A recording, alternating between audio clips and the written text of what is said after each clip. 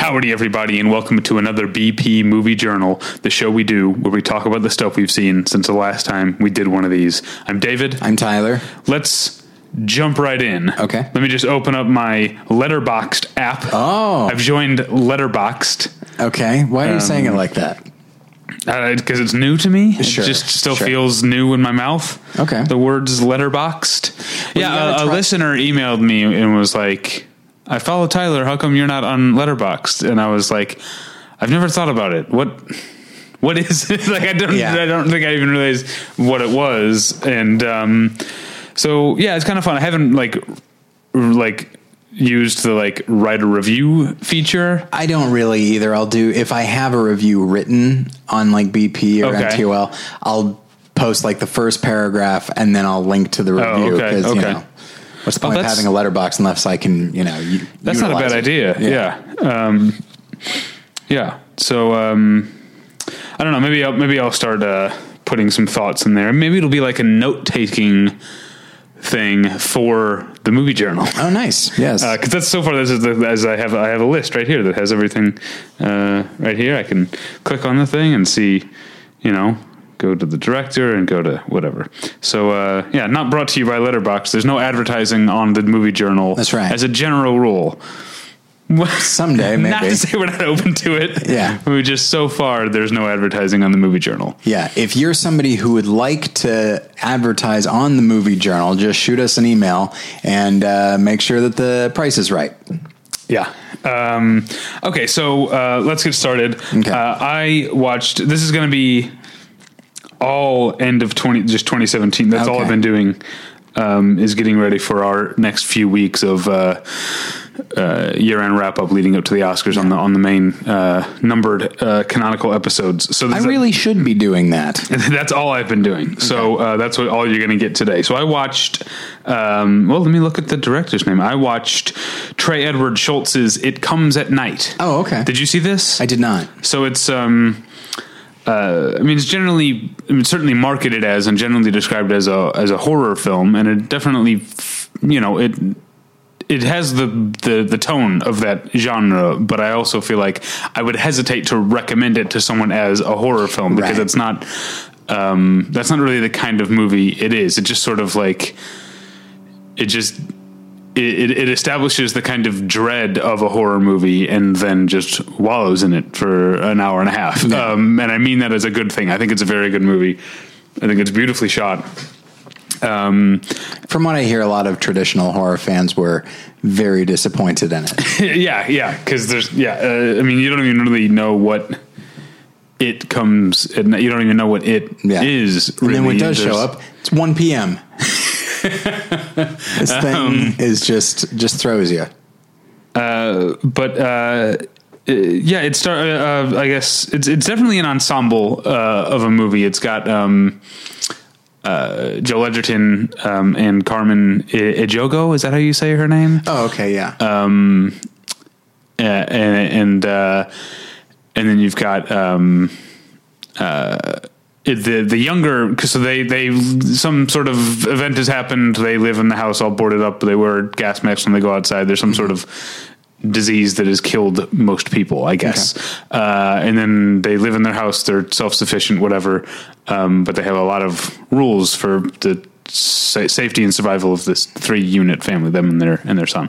And then one day another family shows up looking for shelter, and with a very young child, and they're played by a couple of actors that I really, really like, in general. Christopher Abbott, you know who he is? He was on Girls. That's where I first no, I don't. Knew of him, but he was also in Piercing, which I saw at Sundance, which is great in that. And then Riley Keough, I'm not sure how you say her name. Does sound familiar. She's terrific. I like her in a lot of things. She was, she's been in a lot of stuff, but she was in, American Honey last year. Oh, okay. And she was also in Love Song, which I think was 2 years ago, or was that last year? I can't remember, but that was her and Jenna Malone. That's a really good movie. Anyway, so they play a couple, and really, I guess, the movie is just sort of about trust and mistrust, and sort of boiling the idea of prioritizing your family first down to, or at least taking it to its logical conclusion. Like, how much, what kind of behavior or precautions can you justify? What kind of sure. What kind of impassive cruelty to others can you justify in the name of keeping your family safe? It's a really interesting movie, full of great performances, and like I said, beautifully shot and full of dread. And there is definitely some horror imagery. The son, I'm forgetting his name. He was also in a movie that I saw. It's Kelvin Harrison Jr. is his name. Who, if there is a lead of the movie, it's Joel Edgerton and Carmen Ejogo's son. He has nightmares, and so you definitely get some horror stuff there. Moving on to, this is my Riley Keough double feature. Apparently, I didn't intend it that way. I watched, and I can't remember if you've seen this or not. Okay. I watched Steven Soderbergh's Logan Lucky. I have seen that, yes. You have. I love this movie. Okay. Tyler. Okay. I love it because it's a comedy. It's probably my favorite comedy of the year, now that I think about it, of 2017. And also, this is going to sound weird for this movie, especially for Steven Soderbergh tends to be kind of, it's sort of in the same ballpark as the Coens in terms of a certain emotional remove from his movies. Sure. And yet, in a year, 2017 had a bunch of great movies. But here's the thing. I'm generally an easy crier at movies. Very few movies in 2017 brought me to tears. And weirdly, of all the movies, Logan Lucky... Is it during the recital? During the recital. Yeah, it's hard to beat. It's such a beautiful moment. We'll actually be talking about this a little bit on the main. Here's a teaser for this coming this week's main episode. I just thought it was delightful, and it's I can't remember whom I'm quoting or paraphrasing now, because I read through a bunch of reviews from critics that I like especially after I like a movie. Generally, after I see a movie, I will then go, see what other people had to say about it, but especially if I like the movie. And someone, I can't remember who, said that Logan Lucky is a movie made by a director who feels he has nothing to prove. And that's how I feel about Steven Soderbergh, is he's like, I'm just going to do what I want here. I'm going to make this fun movie. I'm going to have fun with the Ocean's 11 style, have fun with the plot, but also some of the stuff is just pretending to be a complicated plot and doesn't actually pay off, which is not a complaint. I don't mind that at all. There's a whole, I don't know if you remember, when they recruit Daniel Craig's younger brothers, one of the things they need them for is they need someone who's a computer whiz. And it leads to a funny joke, I know everything, I know all the Twitters and everything like that. But they don't end up doing anything with computers at all. Right. It doesn't matter. And it's not they don't seem to need an explosive expert either. I feel like there's something they needed something in order to reverse the flow or something. Yeah. That. Yeah. It does seem like they didn't need it, but I didn't care because I feel like you can, the classic example of this is who heard Charles Foster Kane say Rosebud, right? And it's it doesn't matter. Raymond the butler, but that's fine. Raymond the butler, who was in the hall with the revolver when Charles Foster Kane whispered Rosebud. It's an echoey place, Xanadu. I think the point is that if a movie is good enough this very much fits with my general approach to movies, which is that plot is barely in the top 10 things that I care about in a movie. Right. And so I feel like if a movie can be good and still not make sense, then that proves it proves that I'm right about the way that movies are supposed to, or at least what I like about movies. Now, here's what I'll say is I don't know if this is my favorite comedy of the year, although I'm hard pressed to think of another one at the moment. But it does have one of my favorite overall exchanges of 2017, and no question my favorite comedic exchange of 2017, and that is when Dwight Yoakam is talking about Game of Thrones. Yes, you don't get funnier than that. And I thought he was great. Yeah, I thought the cast in general did really well, and we're able to play the moments of pathos and comedy, like in that in the recital scene, which is really powerful. Yeah. I'm just looking at my list to see what my favorite comedies of the year are. And I feel like this wasn't a great year for comedies, Phantom Thread is funny. Right. Get Out has jokes in it. I, Tonya is funny. The Meyerowitz Stories is, I guess, the Meyerowitz Stories I think is pretty much a comedy. Okay. But it's still a Noah Baumbach comedy, which is like The Square, cringy at times. Yeah, The Square is a very cringy comedy. I'm trying to think and then I saw The Death of Stalin at Sundance, but it hasn't come out in the U.S. yet. The Big Sick is kind of a comedy, but it's a drama comedy. Big Sick is very funny. The Disaster Artist is, Disaster Artist I think is very funny. It's very funny. It's funny enough to sort of paper over some of the stuff I don't care for because I laughed so consistently throughout The Disaster Artist. It's something that actually I think Josh and I have talked about over at More Than One Lesson, is that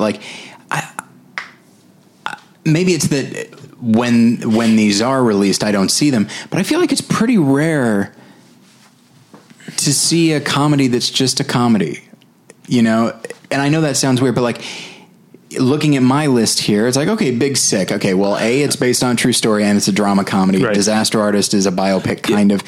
There's stuff like the Lego Batman movie, which is a comedy, undoubtedly, and but it's funny. Also this other thing.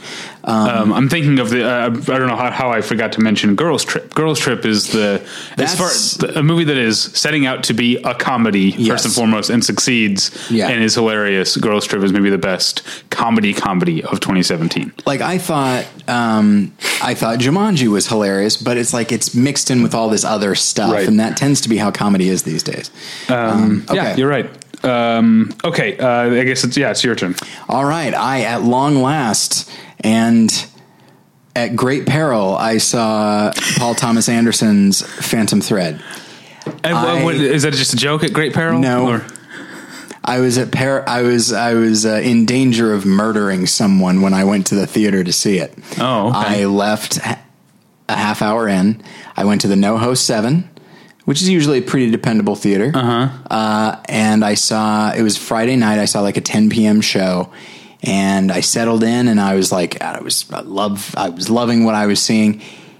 And this guy behind me, all alone, I hope he was drunk. I feel like he would have to be. But during the ordering scene, ordering food, which is... There's a lot going on in that scene. Yeah. This guy decided to comment on the scene, in which he goes, riveting. Yeah. Could you move, 10 p.m. you could have moved, right? He was loud enough that everybody could hear him. Here's the other thing. He started laughing loudly. Now, the movie is amusing, obviously. Sometimes it's flat out funny. Sometimes, yeah. So the scene where he is fitting her and measuring her, and he says that, he tosses out that line, "You have no breast," just almost subliminally, which is, and there's a laugh there of incredulity, I think.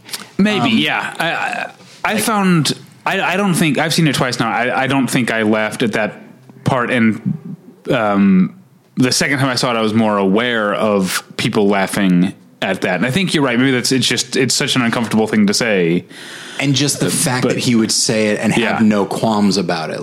That's the way I see it. I don't think that's meant to be a pure laugh line. Right. So this guy chuckled at that. And then when she said, "Oh, I'm sorry." And he goes, No, it's fine. It's my job to give you some if I choose to. And this guy not only did he laugh big, my standard is I always say "Oh, it's like a Max Cady laugh from Cape Fear, the Scorsese. Yeah. It wasn't that. It was more annoying than that. It was, I'll see if I'm going to move the mic away from my mouth. Okay. And so it was, if I choose to, and he goes, so it's that, it's, you know, a Frank Gorshin Riddler type laugh. And then when what's her name? Leslie Manville says like, oh no, he likes a little belly. Then the guy just kept laughing like that. I was like, okay, I'm done. Yeah. I'm going to fucking murder this guy. I hope he's drunk. He needs to have his teeth knocked in. That guy. Like, I just don't understand. And here's the thing, like, I'm willing to forgive laughter. It's an involuntary response. Right. But I think it was self-conscious, and I think it was heightened probably because he was drunk. I have no idea what that guy was doing in that theater at all. He wasn't, I'm sorry to say this, having looked at him, he was not a homeless gentleman looking to just get out of the actually quite pleasant weather we've been having. He was a guy just about our age, maybe a little bit younger, looked a little fratty. And so I went and got a refund, and I immediately drove to somebody's house, got the screener, came home and watched it, and I was like, wow, this is really good. Okay, so that's the story. Okay. Boy, what a marvelous film. Yeah. I mean, of course, it's, you know, admittedly, I didn't love Inherent Vice like some people did. But, you know, Paul Thomas Anderson or the Coens or any number of filmmakers that, you know, they are good and you know they are unique. And then you hear like, oh, this movie is very good. And you're like, yeah, I'm sure it is. And then you go and see it and you're like, oh, right. This person is probably a genius, artistically. Like, right. And in many ways, this is a very much a Paul Thomas Anderson movie, but he also is playing different beats. Mm-hmm. He's engaging in different genres, though it's not immediately clear that that's what he's doing. He's engaging in different tones than we're used to from him. Like it's not at all uncommon for him to have a certain histrionic tone in his films. This is not that, except it is that, but it's all contained. It is gorgeous to look at and so meticulous, but effortlessly so. There's a nice flow to it as well. To say nothing of just these amazing performances all the way around, not merely the primary three, but these other characters that kind of come in and out of the story. Mm-hmm. I mean, because I'm going to be talking about it in our top 10 episode, like I don't want to say too much about it here. Right. Except that I absolutely adored it. And I think it might be flawless. Yeah, I think I'm with you on that. All right. I followed up Logan Lucky with Lucky, the John Carroll Lynch film that was Harry Dean Stanton's final leading role. Now you know what my follow-up question will be. I have not seen Logan. Okay. I have a screener, but I have not seen it. Anyway, so you haven't seen Lucky? I have not. I think you definitely would dig it. Probably, yes. It's just Harry Dean Stanton playing a Harry Dean Stanton type who's an old man in a very small southwestern, like not quite like Perfection from Tremors small, but a very small town. He lives alone, never married, doesn't have any kids that he's sure of. That's his line. And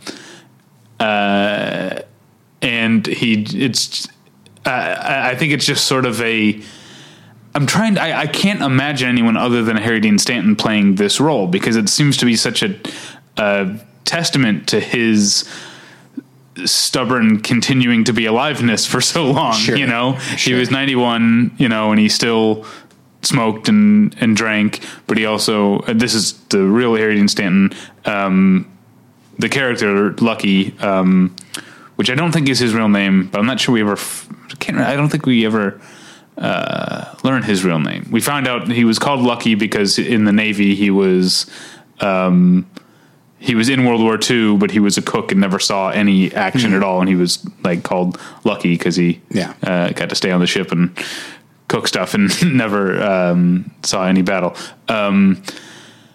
this movie, like I said, is a testament to his perseverance, or to the perseverance of a character like him. You know, he's told, who's the actor? I always forget his name. He's a great actor. This movie is full of so many character actors. I'm sure. I don't know why this is the role that always sticks out, because he's in a gajillion things. But remember in Collateral, the guy who owned the jazz club? You know what I'm talking about, right? Yes, I do. I absolutely do. His name's Barry something. He's a great actor. Yeah, he is. He plays the diner owner here, and Lucky is continually trying to light up indoors where you can't smoke in this movie. And this is very early on in the scene. The guy from Collateral tells him those things will kill you. And Harry Dean Stanton says, if they coulda, they woulda. Yeah. Yeah, at that point, I mean, come on. Yeah. Barry Shabaka Henley. Shabaka Henley, okay. Yes.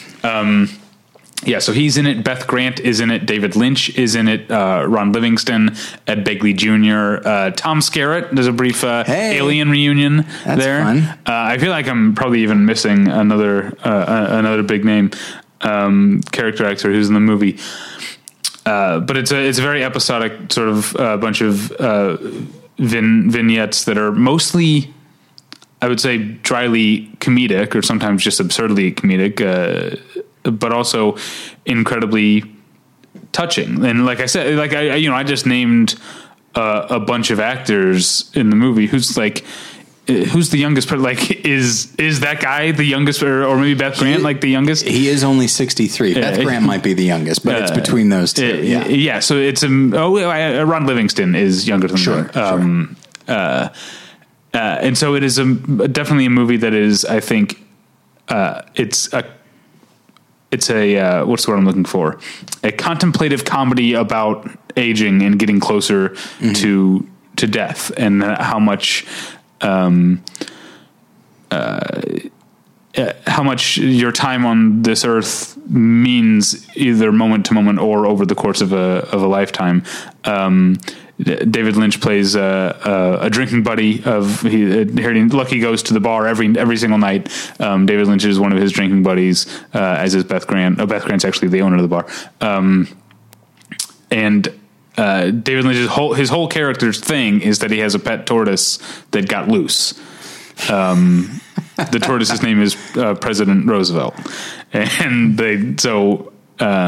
every conversation is about the tortoise, and there's a little bit of kind of laughing at him, I think, that the other people in the bar do, and then David Lynch has this incredible monologue about tortoises that is incredibly touching, because they can live to be like 200 years old or whatever, and so it very much fits into the whole theme.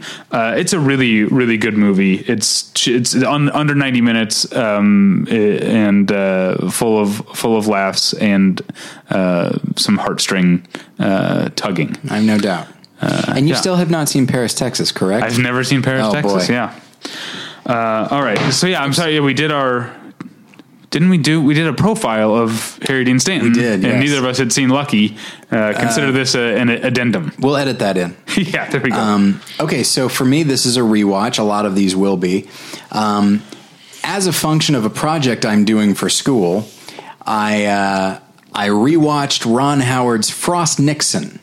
A film I haven't seen in a very long time. I don't think you I haven't seen it any times. All right, well, that's all right. Between the two of us, we've seen it a few times. There we go. And it is a lot more... Okay, so I was talking about Paul Thomas Anderson, and that, even though I know he's brilliant, he still surprises me with the ways in which he can be brilliant. In that same way, I really shouldn't be surprised that Ron Howard can just make a very solid, entertaining, engrossing film. He is a very solid filmmaker. He can do that. And when I think of Frost Nixon, I remember thinking it's a pretty good script, but it's based on a play, and good performances all around. But in watching it, that thing, it moves, it's riveting. It's incredibly well edited. It was nominated for editing that year. I think I had forgotten that. And it's just this thing, it can be very difficult. admittedly, not everything, not the whole film doesn't take place in that room with that interview. Like, there's a lot of stuff outside of it, but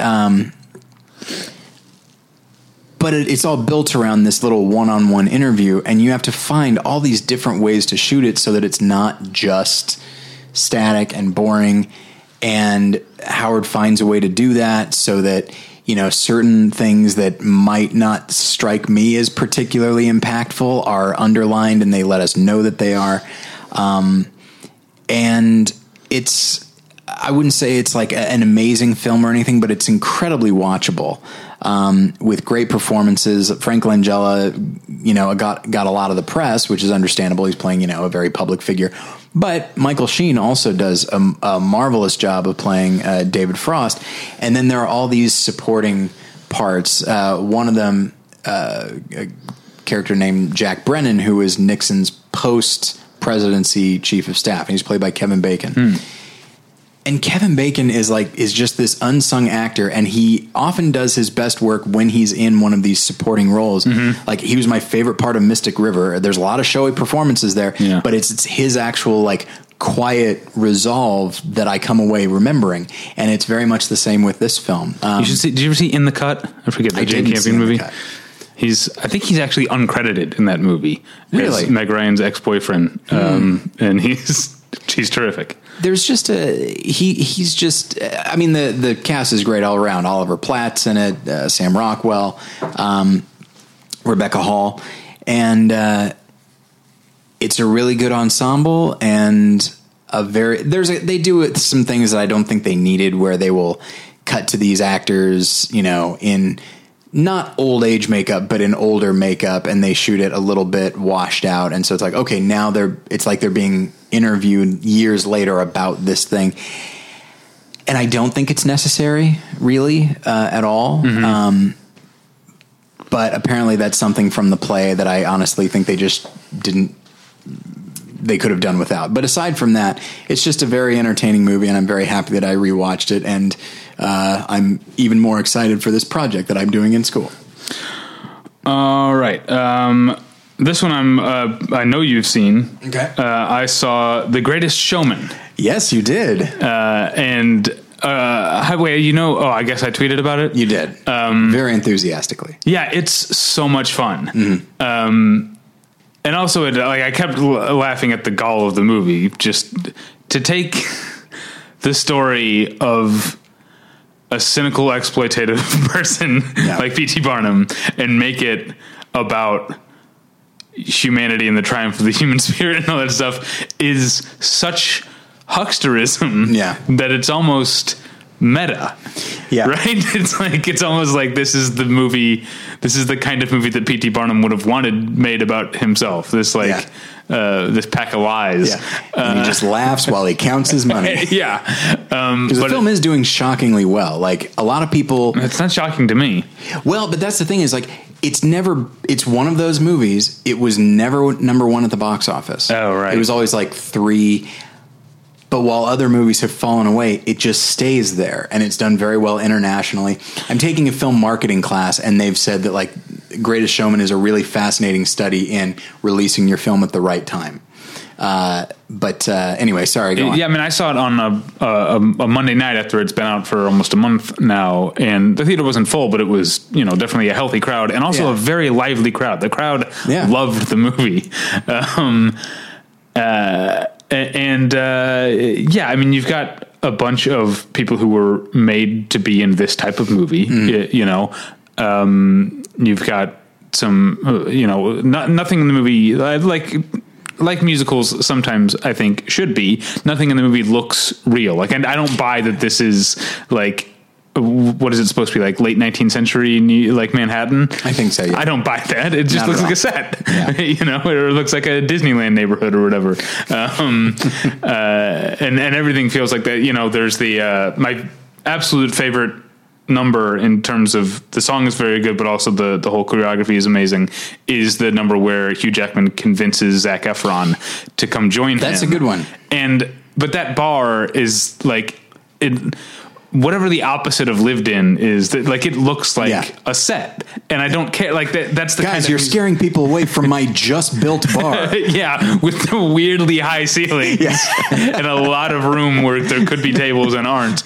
And I do actually love the unsung hero in that scene is the bartender who has no lines, but is like he's subtly like a part of the choreography. You know, there's the whole part where Zac Efron's dancing across the bar, and like as he's stepping, the bartender has to move like the bottle and the shot glass and the shot glass and the bottle. Like he keeps having to move stuff down the bar as Zac Efron's dancing. The movie's a complete like dream in the sense that it feels wispy and unreal, and that's how it's supposed to feel. And the songs I think are very catchy and very, very fun, and I will be listening to them a lot more.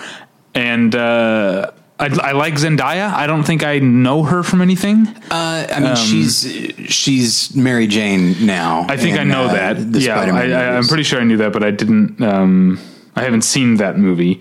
I like her a lot. I like the woman who played the bearded lady. Yeah. Although my wife Natalie pointed out, like this is one of those movies where there's a group of people, but there's like one or two characters who do all the talking for that group of people. Yes. Like at some point, they all just elected the bearded lady and maybe Tom Thumb as their spokesman. But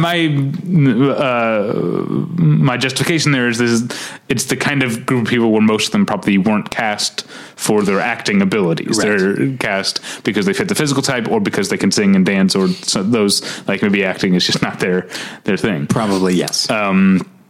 Anyway, and that number, This Is Me, like the one that's nominated for an Oscar, like is really affecting. Like, you know, here's the thing. I think I might have said this when I was talking about it in a movie journal a couple weeks ago.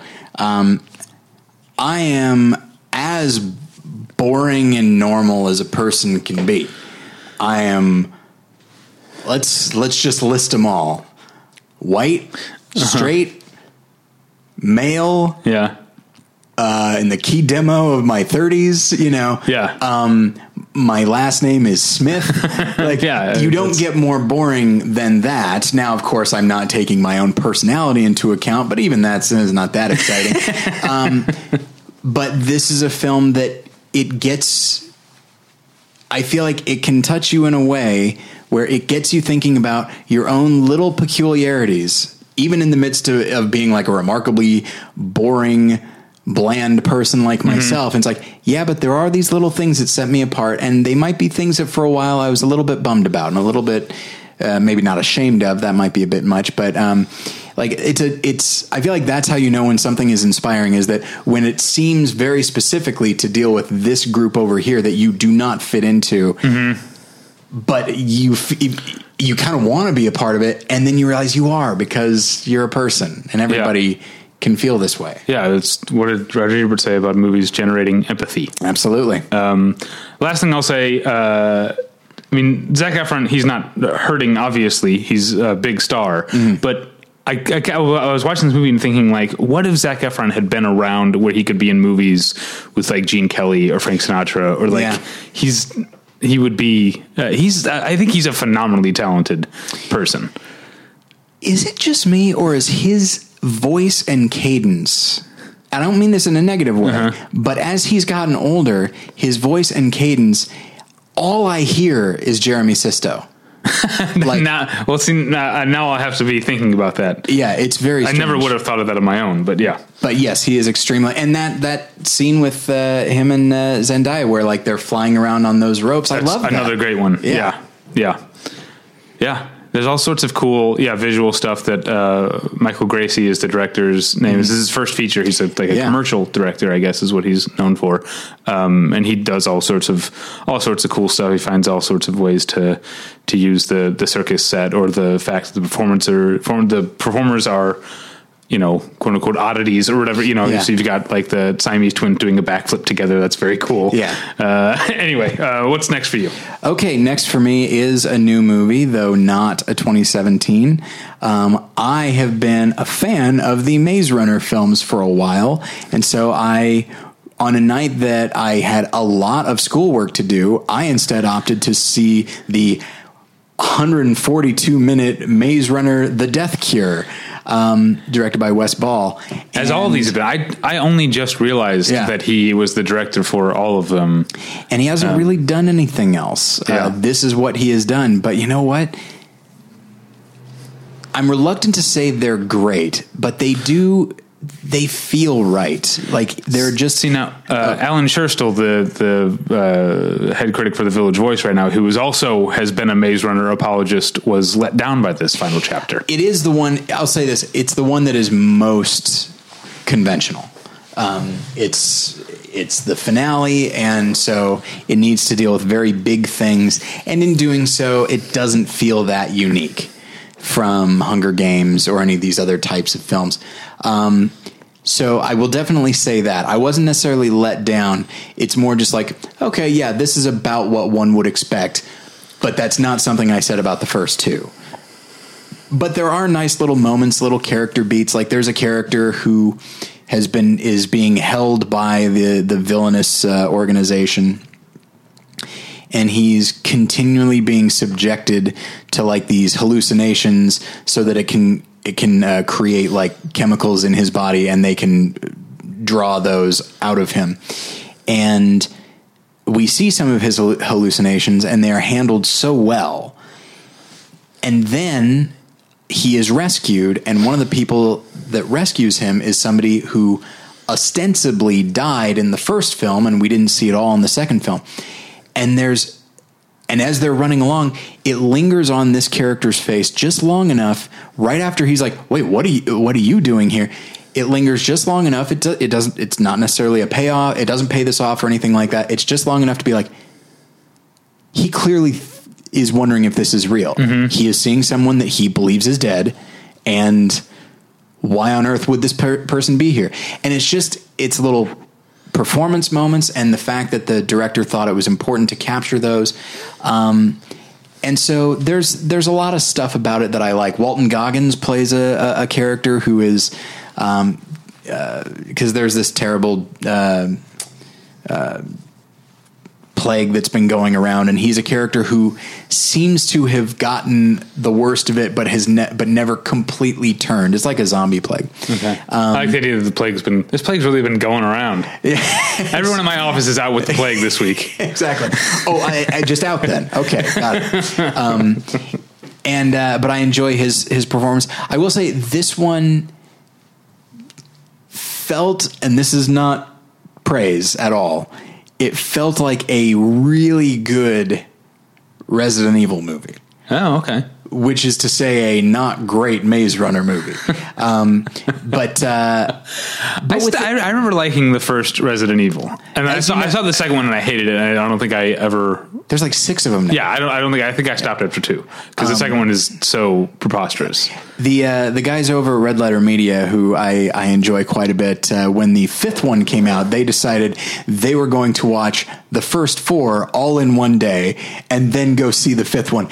And by the time, and they just filmed themselves watching this, and by the time the 4th one comes around, they're so punchy that they're just laughing hysterically but not on purpose. They've also been getting really drunk, but at just this ridiculous, over the top finale, where like Mia Jovovich she like breaks like a bunch of glass and then kicks a shard of glass into somebody. Oh, cool. Anyway, but this reminded me this of sounds like a maybe future BP commentary. All the Resident Evils. Wow. Yeah. All right. Maybe. But yeah, it's definitely the worst of the 3, but I did still enjoy it. And on certain emotional levels, from a character standpoint, I think it pays things off pretty well. And there's a couple of nice moral dilemmas that I liked quite a bit, that you don't usually expect from this kind of thing. So yeah, I'd say mostly thumbs up, but I can understand why people would feel let down if they are fans of the series. All right. I saw a very cool Irish movie called Song of Granite. Okay. And it's somewhere between a documentary and a biopic, but also not really either of those things either. Imagine a documentary that has dramatizations in it, but somehow you're like watching the movie from the other side, where more of the movie is dramatization than it is the documentary footage. Okay. But also not all the dramatization has anything particularly to do with the quote unquote like story or the biography of this man. Okay. If that makes sense. So you've got three. The subject is he died in the 1980s. He was an Irish folk singer who sang like in Gaelic, named Joe Heaney.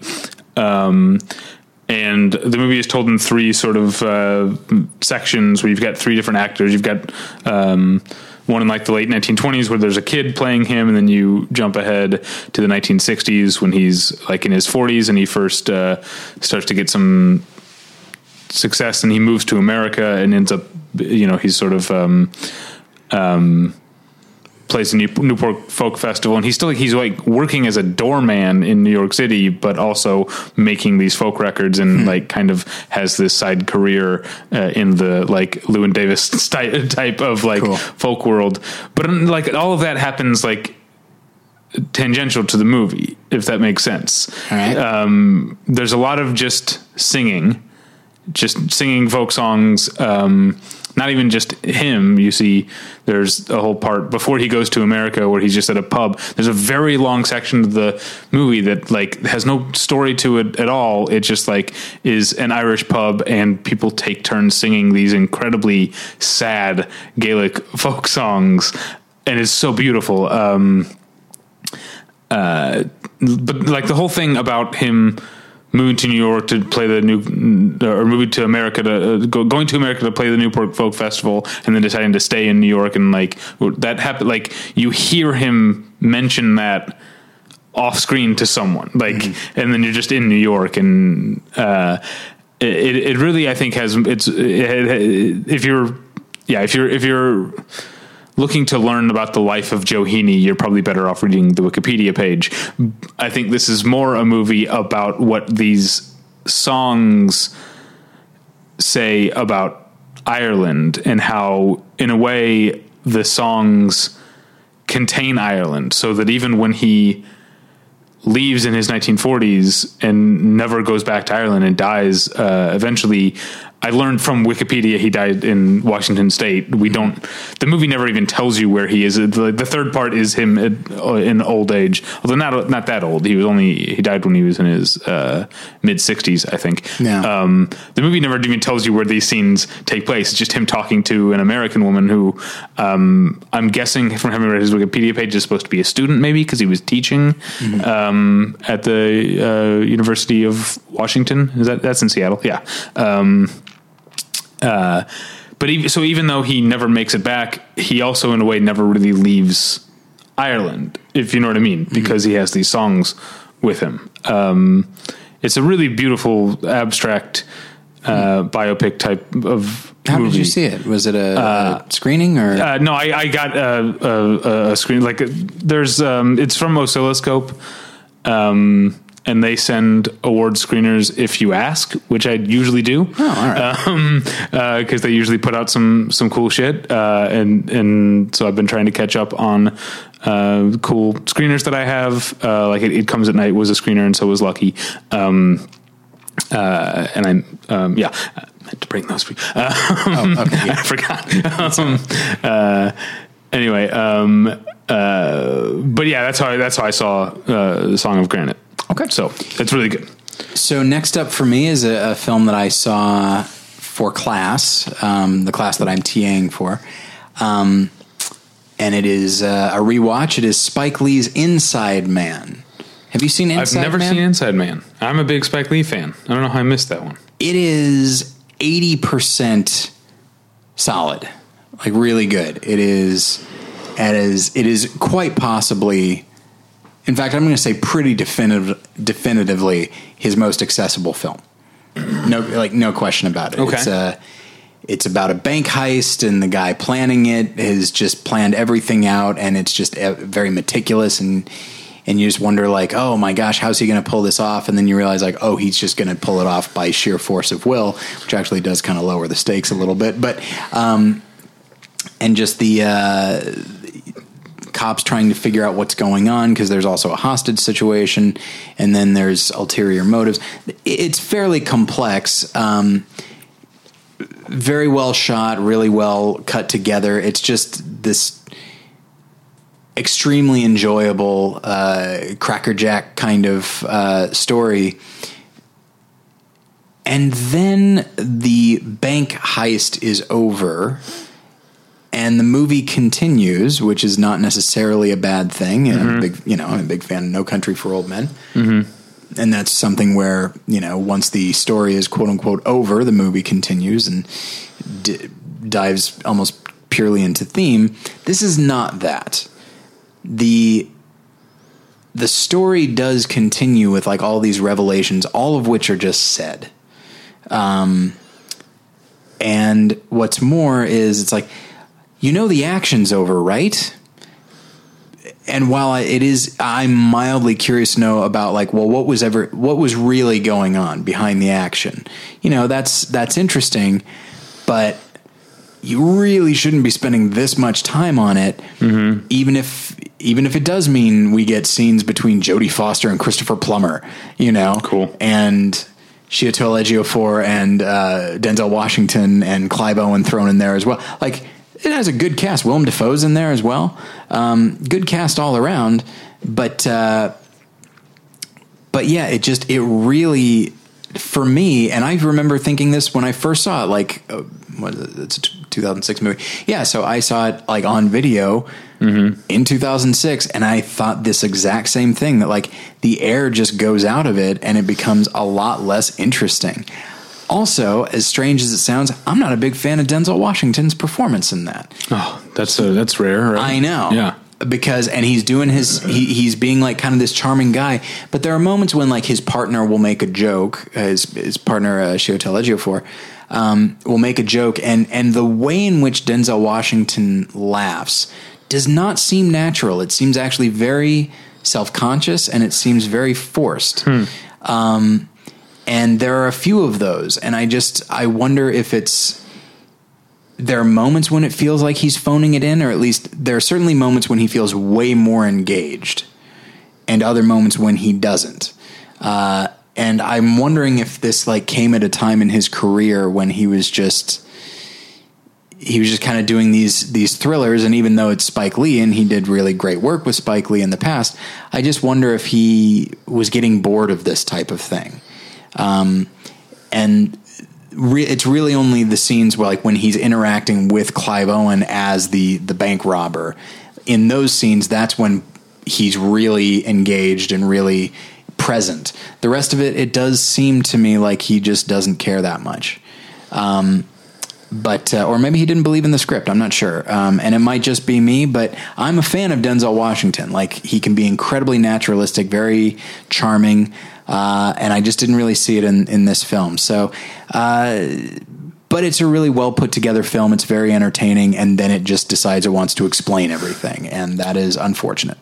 Doesn't it feel like it's about time for Denzel Washington to make another, like, trashy but cool, like, thriller movie? Like Unstoppable? I never saw Unstoppable, but, like, I'm thinking about, like, I never saw The Equalizer either, but that was 2014. Before that, there was Two Guns and Safe House, both of which I really liked. That's right. I wanted to see both of those. Yeah, I should see The Equalizer. I did see The Magnificent Seven, which is a bigger budget thing, but is pretty trashy. And I liked the Magnificent Seven remake too. But even that's almost 2 years old. It'll be 2 years old this summer. Yeah, he's probably due. Yeah, I mean, he's great in Fences, and he's doing his best in Roman J. Israel. It's a terrible movie. Hey, got me my points. Yeah. In our fantasy Oscar thing. I say that, and I'm looking at IMDb. Apparently, what's coming up? He's making The Equalizer too. Oh, well, so maybe it's about time for me to see The Equalizer. Yeah, that's rare. He doesn't do a lot of sequels. Yeah, I guess that's true. I feel like Book of Eli was maybe supposed to be a franchise, but I don't think it did that well. I guess I could see that. I never saw it. His character is the type that could kind of go back on the road and it becomes a Mad Max type of thing. Right. But yeah, did you ever see, I think we talked about it with Scott. Did you ever see Deja Vu? No, I never did. It's great. Yeah. It's so good. Yeah, I need to see Unstoppable and Deja Vu because I love Man on Fire. Yes. And there was, I can't remember what they call it. I know we talk about the AV Club all the time, but I love reading the AV Club, and they have a feature where they talk about, like actor-director teams that have worked together more than once. And there was a Tony Scott, Denzel Washington essay that I read, that made me really, really want to watch, Deja Vu and Unstoppable. And then I don't remember who directed, Taking of Pelham 1, 2, 3. I don't know. Maybe that's him too. I don't know. But that's a fine movie. That's a fine movie. I found it entertaining. And Denzel Washington is very good in that. Like, again, it is rare for me to think that that's also Tony Scott. It is it? Okay. Yeah. I guess that feels like it. But it's rare for me to say that he turns in like a bad performance or just, or at least just like a perfunctory performance. But that's how it feels in Inside Man. Okay, moving on. Earlier I watched 2 Lucky movies back to back. Now I've got 2 Song movies back to back. From Song of Granite to Terrence Malick's Song to Song. Okay. And I really need to see Night of Cups now because I skipped it. People said it wasn't that great, but people are saying Song to Song isn't that great, and they're wrong. It's really cool. They're wrong to wrong. They're wrong to wrong. And it does feel like he's. I think it's. I mean, again, not having seen Night of Cups, I saw To the Wonder, and I saw the IMAX one, the Voyage of Time, Journey of Time, Voyage of Time. I don't remember now. I can't remember what it's called. And I do think Song to Song is his best since The Tree of Life, because I'm a big Tree of Life fan. And I think he's got a bunch of actors who are really on his wavelength. I think that was maybe the issue with To the Wonder is I felt like Ben Affleck as a performer was a little bit inside his head. Like, I think Ben Affleck can be a good actor, but I don't know that he's a great improvisational actor, and that's what this calls for. And if that story was done in a more straightforward way, I think his performance would have been great.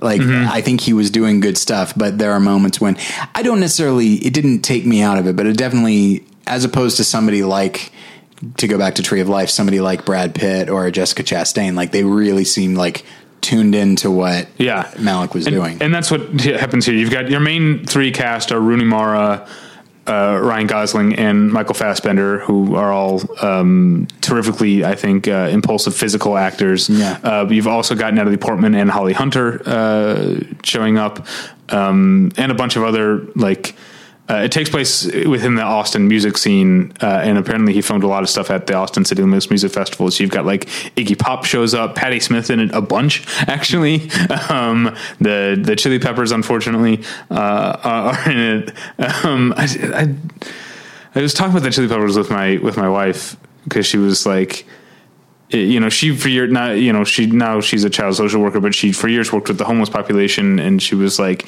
I really wish these guys who are from LA, the city I'm from, who truly care about the homeless population, who give a lot of money and have like legit backstories, I wish their music was good. Like, I want to like them so much. I don't think I dislike them, but they're not exactly appointment viewing for me. You know what I mean? Like, they're changed the radio station for me. They're maybe my least favorite band of all time, actually. That can't be true. They might be. I talk a lot of shit about the Doors, but honestly, that's really just about Jim Morrison. If like, I would listen to the Doors instrumental. Like, there are long Doors songs where Jim Morrison isn't singing for a while, and I'm like, oh yeah, these guys are good. Yeah, Chili Peppers might be my least favorite band. And I'm reminded of I think it's a Nick Cave quote.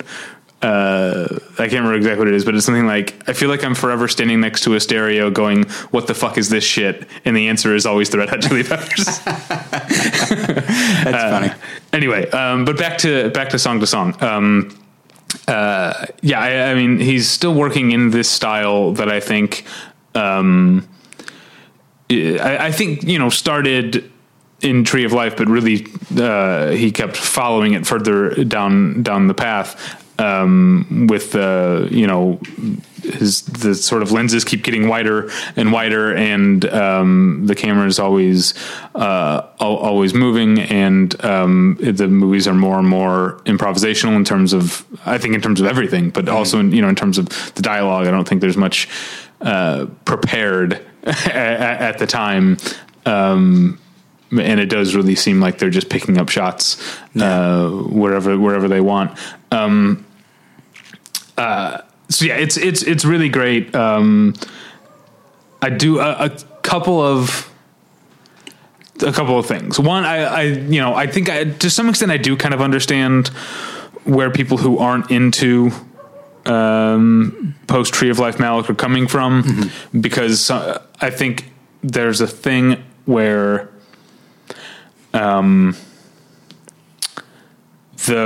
way that he's depicting the thing doesn't necessarily have anything to do with what he's depicting. Like, he's picking a style and everything is shot like that, and it doesn't matter what it is really. And I think there can be some disconnect because of that. Which I understand, and I think Song to Song, which is like, it's like 2 hours and 10 minutes long. It did take me a while, I think, to get into its rhythm, but I really think he's a director who, this is almost, I think, counterintuitive maybe to say, but in other ways, not at all. But the less that he becomes interested in story and dialogue, the more important the performances of the actors have become to his movie, because they need to be like I said, they need to be physically there and mentally there. And I think, Ryan Gosling, probably doesn't seem like something I'd want to hang out with. Sure. He seems like he could get obnoxious pretty quick, but he's perfect for this kind of movie, because I think he's kind of, he has no, I don't think there's any embarrassment to him. He will be absolutely in the moment.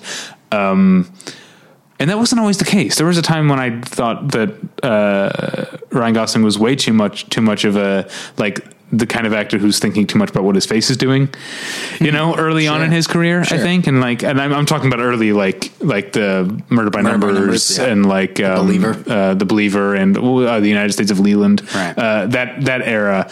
I think he's become much more confident. I guess that'll happen when everyone keeps telling you you're great. But I think Half Nelson was kind of older, I think makes a difference. And Half Nelson is probably a bit of a transitional moment for him, because I think he is notably unself-conscious in that film. Yeah. And Rooney Mara, obviously, I've always been a fan of. Michael Fassbender is great, even though I'm not sure he's played a character that I've actually liked since Inglourious Basterds, but that's not his fault.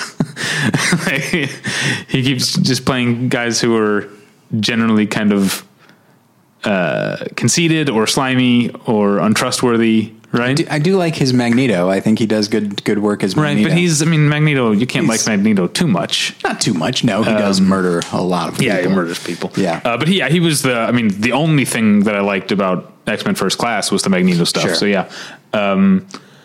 Anyway, a couple of other things I think, and this actually ends up making the movie more interesting in a way, but I don't think Terrence Malick has a feel for this rock and roll subculture. And in fact, I don't even think he entirely trusts it, if that makes sense. I could see that. I just don't think I don't think he cares about this music very much, even though. Can't you just see him, and this, I don't mean to bash Terrence Malick, but can't you just see him being like, oh, it's so angry. I could see him thinking that. Well, there's a part that I think is kind of, indicative of his not getting the scene, but also makes for a beautiful image early on. There's a slow motion shot of a mosh pit at what clearly is like a hardcore, like punk outdoor show. Clearly you can see the singer screaming into the mic. That's clearly what it is, but that's not the music you're hearing. You're hearing like EDM. And while these hardcore kids are moshing, and it's beautiful. But I don't know that he cares about the hardcore or the EDM. It just seems EDM maybe seems more his thing. Maybe. And then finally, I think what, I don't know, politically, morally, whatever. I think Terrence Malick can be quite conservative in a lot of ways. And I think this is a movie that is about people, moving from one relationship to the next, and often one sexual partner to the next. And I think he moralizes a bit about sex and certain types of sex. Like, I think he views in the movie, he views things like rough sex or multi-partner sex as sort of symptoms of spiritual bankruptcy. And that, as a guy who considers myself quote unquote sex positive, it kind of rubbed me the wrong way. But anyway, for a movie that I have a handful of complaints about, I still think it's really, really great. And he is also getting older. That's the other thing, you know. So I could see that playing a role as well. Okay. All right, moving on. Oh yeah. So I should have known better. I decided, since it was featured on Mubi, our regular episode sponsor, and I hadn't seen it in a while, I threw on Room 237. Oh yeah. Because I had forgotten how it started. And it's like, oh yeah, it jumps right in. And then a time warp happened, and I was done with the movie. Yeah, it's that kind of movie, definitely. You cannot tear yourself away from it. And I know that, we know Rodney, and so it's we're not just saying that because we know him, but right. he's a mesmerizing filmmaker. Like, he just gets, in his own way, he's a little Terrence Malick. Like, just this mesmerizing, he just gets into this very specific type of flow, pulls you in. It's a little bit hypnotic. And even though I don't think I agree with a single thing that is said in Room 237, I love the idea of it. I love the execution of it. And it's just also, it's such a celebration of film. Art in general, but film specifically. Well, I think it's nice that the movie doesn't require that you believe any of it. That's not the point. Yes. But it's also not dismissing any of it. I think that's like, Rodney might be the least judgmental person. That's what I was going to say. Like, I didn't want to keep putting this guy we know who's a friend of the podcast on a pedestal, but he is like, I feel like Rodney is the type of artist and just human being that I want to see become successful, which he is becoming successful, because he is, like you said, he's just such a nice guy. Yeah. And the film just seems very calmly invigorated by what it is becoming. And I do adore that movie. And so, listeners, if you haven't seen Room 237, go to Mubi.com/Battleship and get your free month of Mubi and check out Room 237. All right. So I saw a movie that I was very excited to see. Comes out in a couple weeks. Part of the reason I was excited to see it is because I don't know if you remember, Tyler, or you, the listener, my wife and I were supposed to have gone to Berlin and Prague last October. Indeed, yes. And our plans blew up on our face literally the night before we were supposed to leave. Update that we did finally get our airfare refunded. Nice. 4 months later. All right. It finally happened. So we are planning another trip to Berlin this October. All right. We'll see how it works. Anyway, but this movie that I saw just last night had opened back in October in Europe. And so we had specifically planned to see it. So it was like seeing it last night was like, finally gotcha. Yeah. Finally got a chance to see this movie. It's Sally Potter's new movie, The Party. All right. Which is, Tyler, you will love this movie. It looked really intense to me. It looked a little bit Neil LaBute-ish to me. Oh, see, I mean, I think the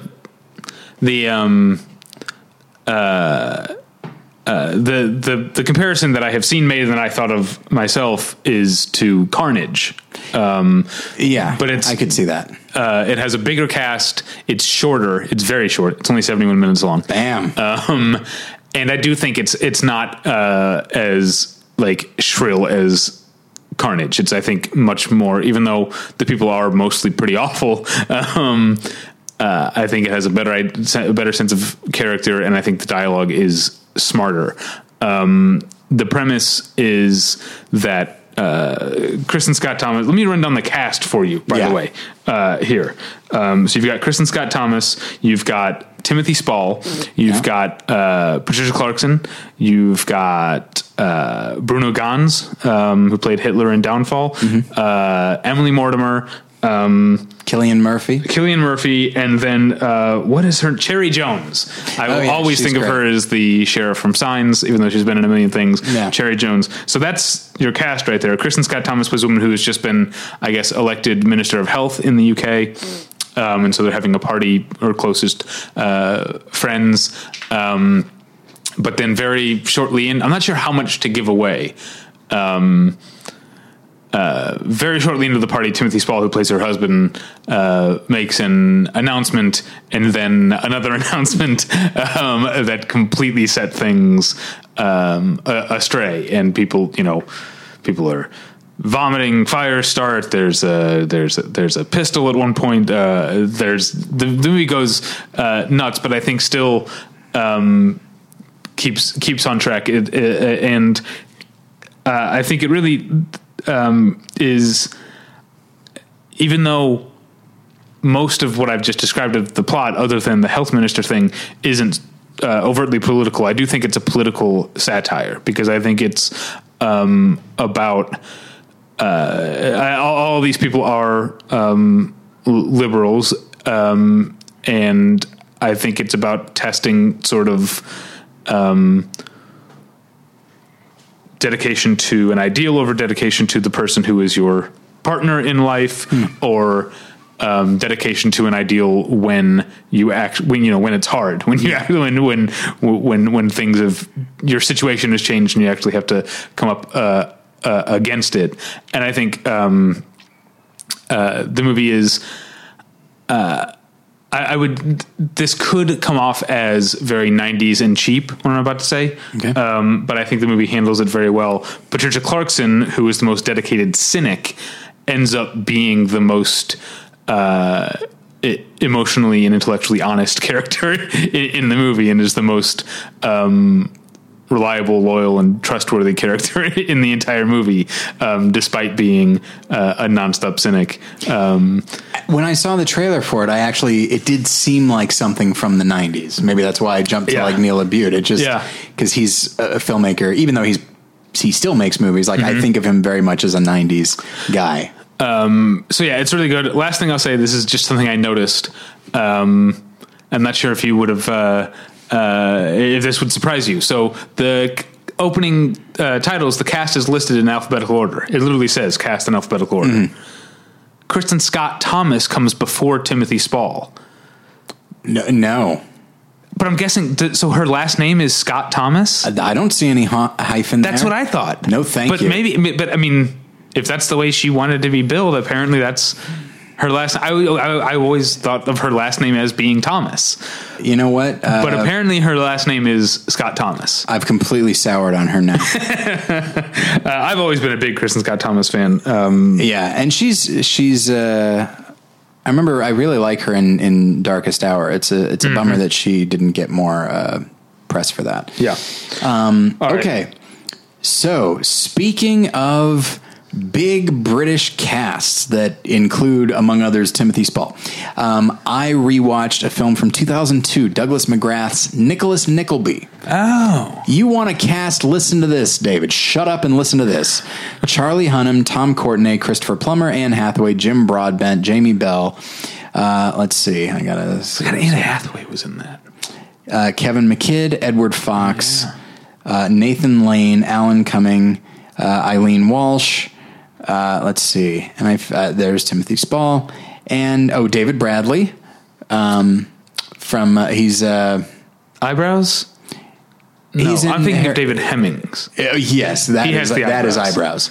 David Bradley is from Harry Potter. He's Filch.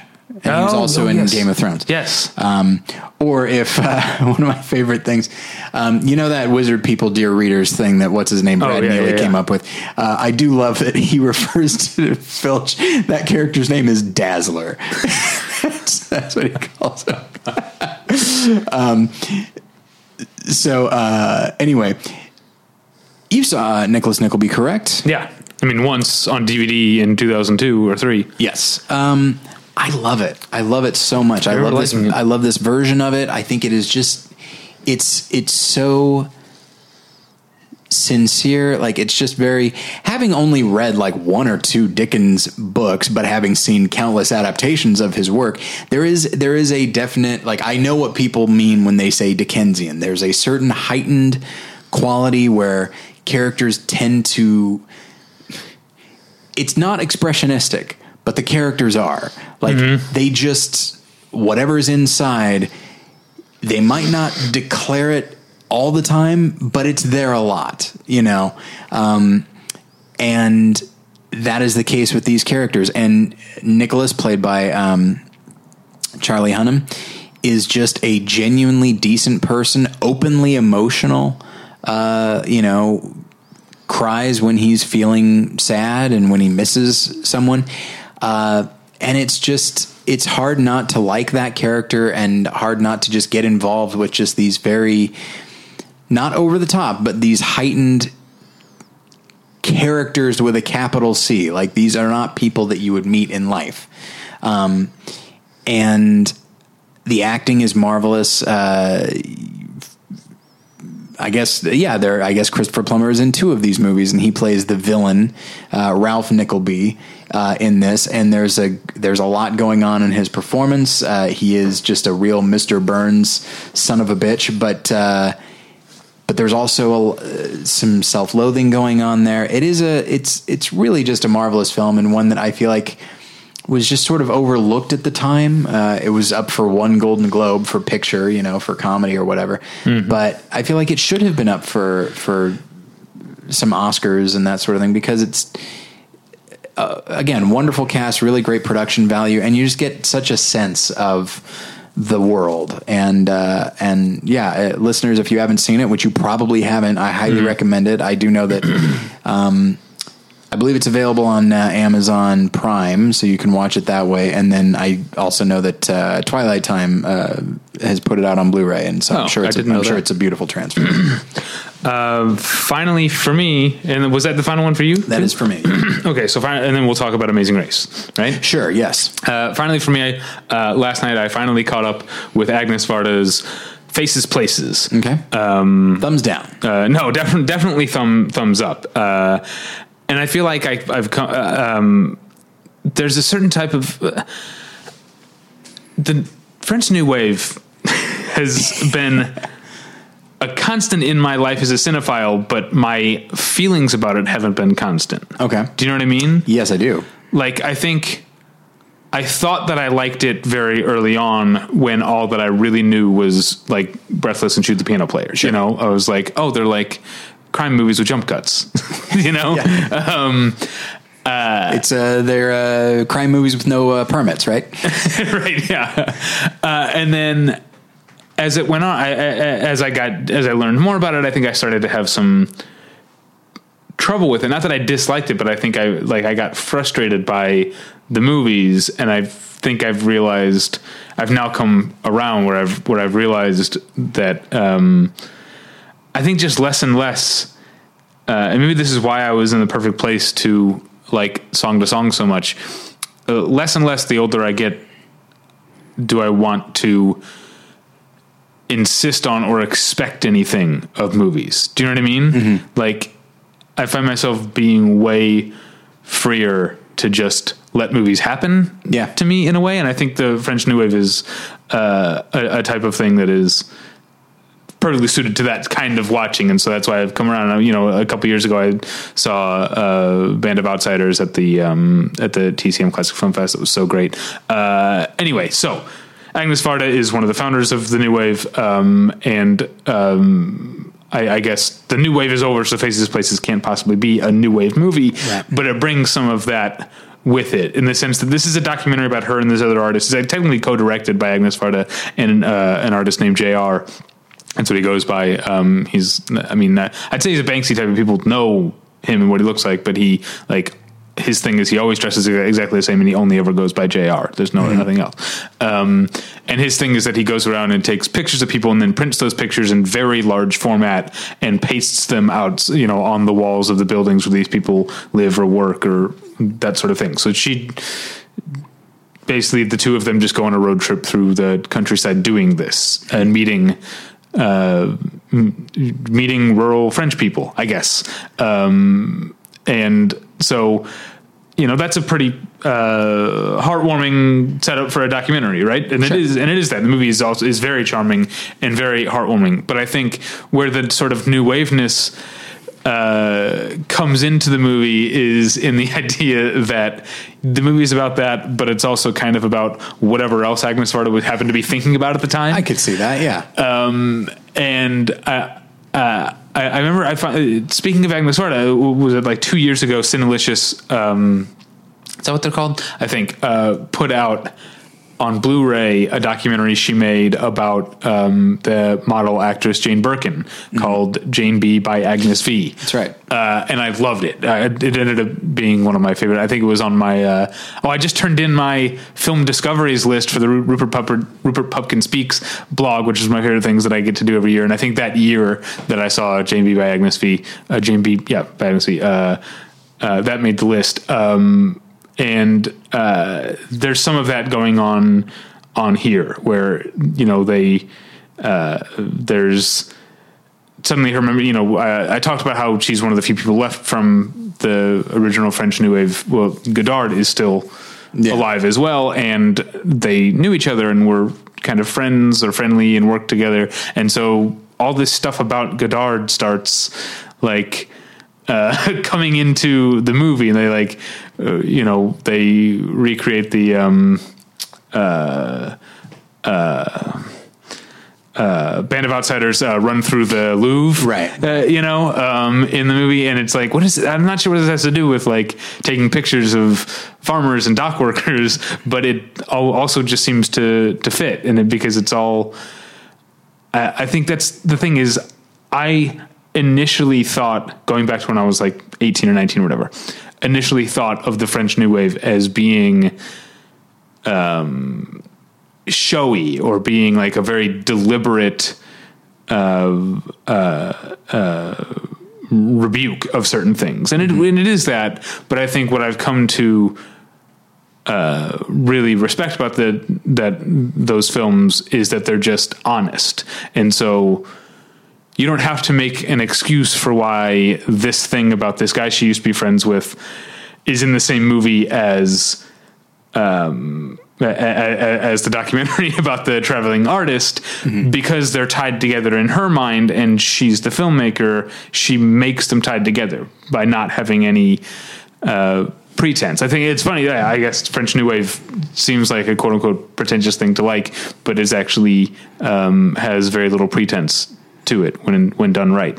So Faces Places is great, and made me think a lot about the French New Wave, which was probably supposed to do. BP nominated Faces Places, right. Directed by BP Lifetime Achievement Award winner Agnes Varda. That's right. That's right. Why don't you keep an eye towards branding, okay? Okay. And then finally, I got an email thanking us. It was an email, maybe it was a tweet, thanking us for not getting into spoilers on Amazing Race discussions, but I think I'm going to get into spoilers this time. So sure. We haven't seen last night's episode. Right. Neither of us has. I was watching movies all night, as you can tell. So we'll be talking about the first 3, I guess, episodes, but is it 4 because one was a 2-hour episode? Yeah, that sounds right.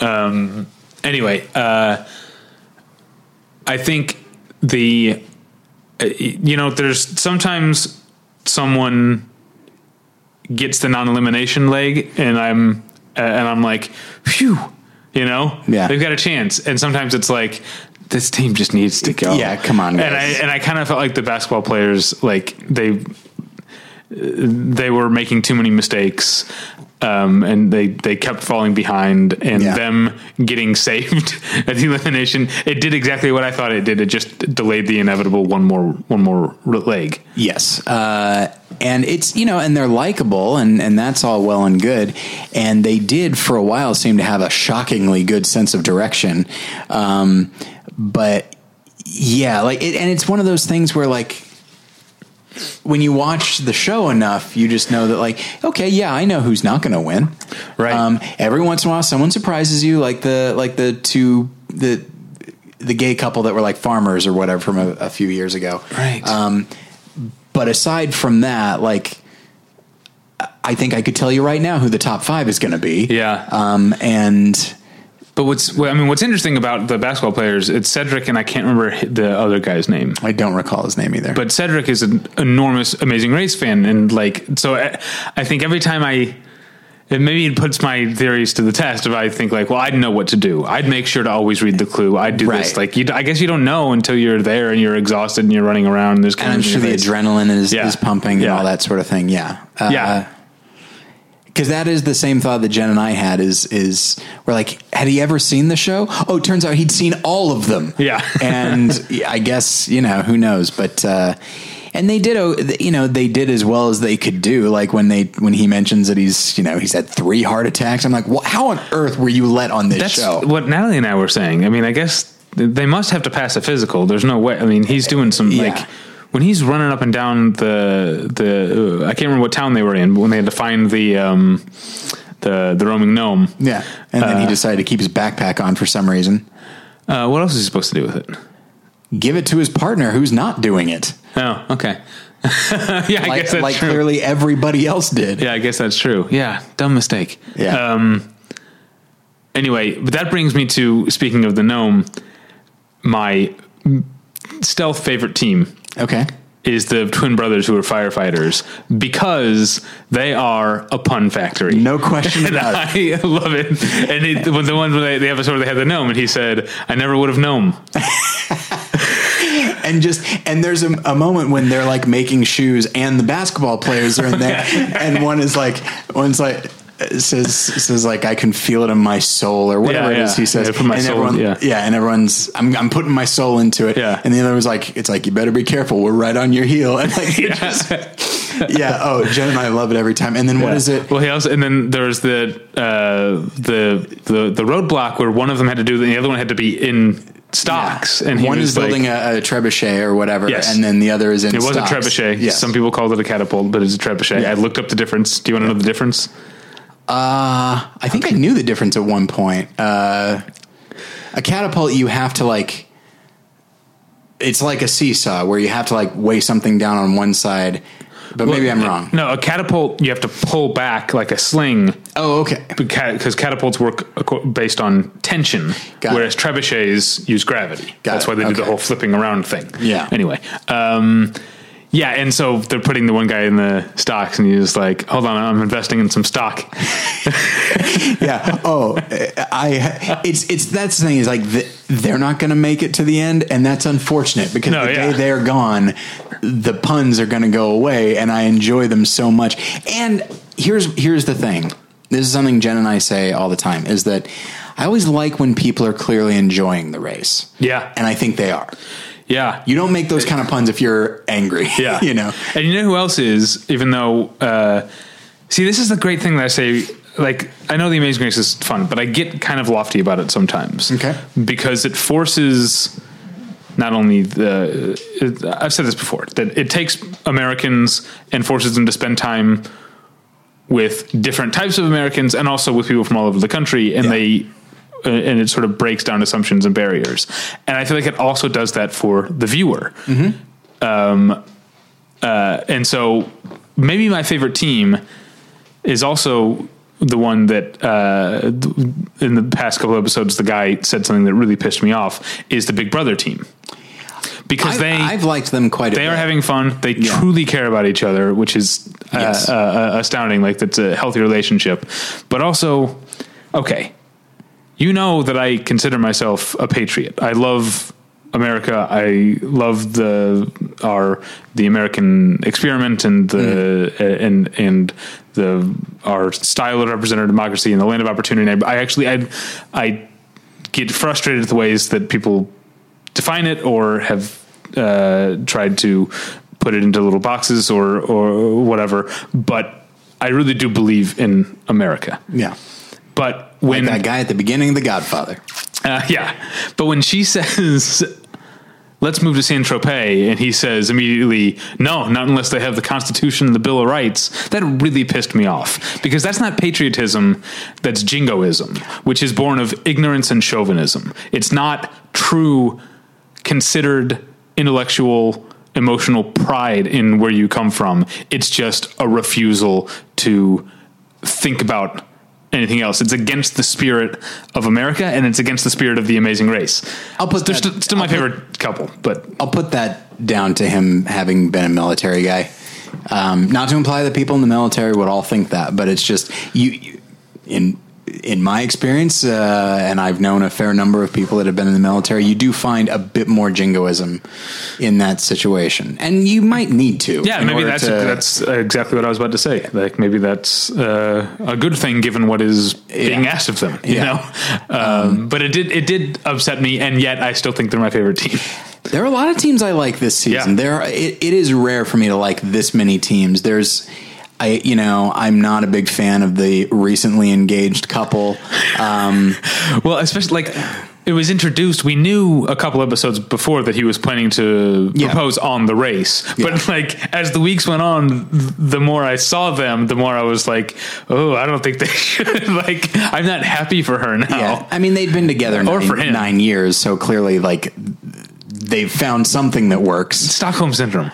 That's what, I mean, and I'm saying like two ways. Like these are people who I don't think are emotionally healthy for one another. Yeah. They clearly have a cycle of, he loses patience. She, gets emotional about it. They don't talk, and then they make up. This is like, I've seen the cycle in 3 weeks of watching the show. I can't imagine 9 years of this. Right. And of course, every married couple has a cycle. I mean, Jen and I are in marriage counseling right now, and that's all we talk about is just like this thing that we keep falling into. It's natural, but at the same time, like, look, hey, they found each other. That's great. That doesn't mean I have to enjoy watching them, and I don't. It makes me very uncomfortable. But partially because, like, I got my own shit to deal with. I don't need to watch yours. But aside from them and then teams that have already been eliminated, I think I like everybody. Yeah. I like Yale. I really like Yale. They clearly like each other a lot, and they're having fun. Yeah, and I don't think they even are registering that everyone else is kind of, I think there's a certain, this is what I'm talking about different types of Americans having to be around each other. I think there's a certain type of middle class and lower class like economic American, who sees Ivy League or whatever and like becomes like, looks down their nose at them before they can, because they're assuming they're going to. And so I think you've seen some of that. I think you've seen some like, sniping behind the backs of Yale, and it doesn't seem that they don't seem to be registering it at all, which makes me like them even more. Well, and then when you find out that they're like both like they were both like on the debate team, I was like, this is going to be very hard to watch. Right. But no, they're great. They don't fall into that. Yeah, I like. They're super supportive of each other, which is a extremely big thing. Yeah, and then I really like the two skiers, the female team. They're like old, they're retired now, but I do like them. What I was going to say, because Natalie was saying, because I was asking after we like finished the last episode we watched, I was like, so who's, your team at this point? And she was like, normally she was like, I want to root for the female teams. That's who she usually roots for. There's only one left. And to me, and I think Natalie kind of agreed, it's the least interesting there were 3 all-female teams going in. There was one who got eliminated immediately, who were the ring girls, whatever you call them, like the boxing ring. And then there was the goat yoga team who were, I mean, they were like taking time bomb, and I'm glad they went home, but they were at least interesting. I feel like the skiing team is the team. I feel like every year, I think I said this earlier, every season on this or on Project Runway or any of these type of shows, competition elimination shows, there's like 5 or 6 episodes in, there'll be like a storyline focusing on some team that I'm like, have you been here this whole time? Yeah. And I feel like they're kind of that team right now. It's odd. I think because they do well and they're clearly well adjusted and they like each other and all that. We're still seeing them, and they're still, but they're just not that remarkably interesting or funny. But I'd still like them. I don't dislike them, certainly. I'll take it back a little bit now, because something that was funny that I actually rewound and rewatched was when what's his name is about to propose. Mm-hmm. One of the skiers clearly realizes what's happening way before the woman who's about to be proposed to, and she goes, "I can't even do it for the microphone," but she her jaw drops wide open, and she turned there's a whole body slow 45-degree turn away from and it was so funny to me that I rewinded and watched it again. So maybe I am warming up to that team. Yeah, and it's. I'm trying to think who I'm rooting for. I think I'm rooting for Yale, honestly. But there are any number of teams that could win, and I'd be fine with it. Yeah, maybe Yale. Honestly, I feel like the three teams we just talked about are the top three. Something could come along and really throw one of them off, obviously. Who else haven't we talked about? Well-Strung. They seem nice. They're not that interesting either, honestly. Yeah. They're not terrible, and they're fun, and they seem to be enjoying themselves, but I don't really. Now, I don't know how we haven't, and I think we should end with this. We haven't talked about the head-to-head, which is the new thing. So stressful. It's stressful. I am all for it for this season, because this season's theme is these are all competitors. Yes. Do you know what I mean? Yes. I'm all for it. I don't want this to carry over into the regular format show. I don't either, because it really does kind of, for lack of a better term, penalize the people that get there first. If you get there first and then you win the head-to-head, hey, great, you get the prize. If you get there first and you're 30 minutes ahead of second place, now, admittedly, you have time to calm down and realize what it is you need to be doing. So that's a little bit of an advantage, but it does kind of undercut what the show has always been. Yeah. And it's stressful. I think it's a neat little twist. I bet they bring it back. I bet it's going to be actually pretty consistent at this point. I don't want it to be, because it fits the theme.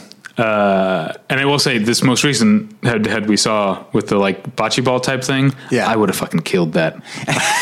That's even Natalie was you'd be really good at that. Yeah, it's and what was the other one? Oh, the fry. That would look stressful. That looked very stressful, and I was feeling so bad for Yale. Yeah, because they just kept losing, and after a while, you kind of get in the losing groove, and you get demoralized and you get tired and all that. Thankfully, the bocce ball one, which is not officially what it was, but it wasn't bocce ball, but I can't remember what it was called. Yeah. That one is, it's not going to wear you out. And the longer you have, you're going to figure it out. Yeah. So, I'm liking this season.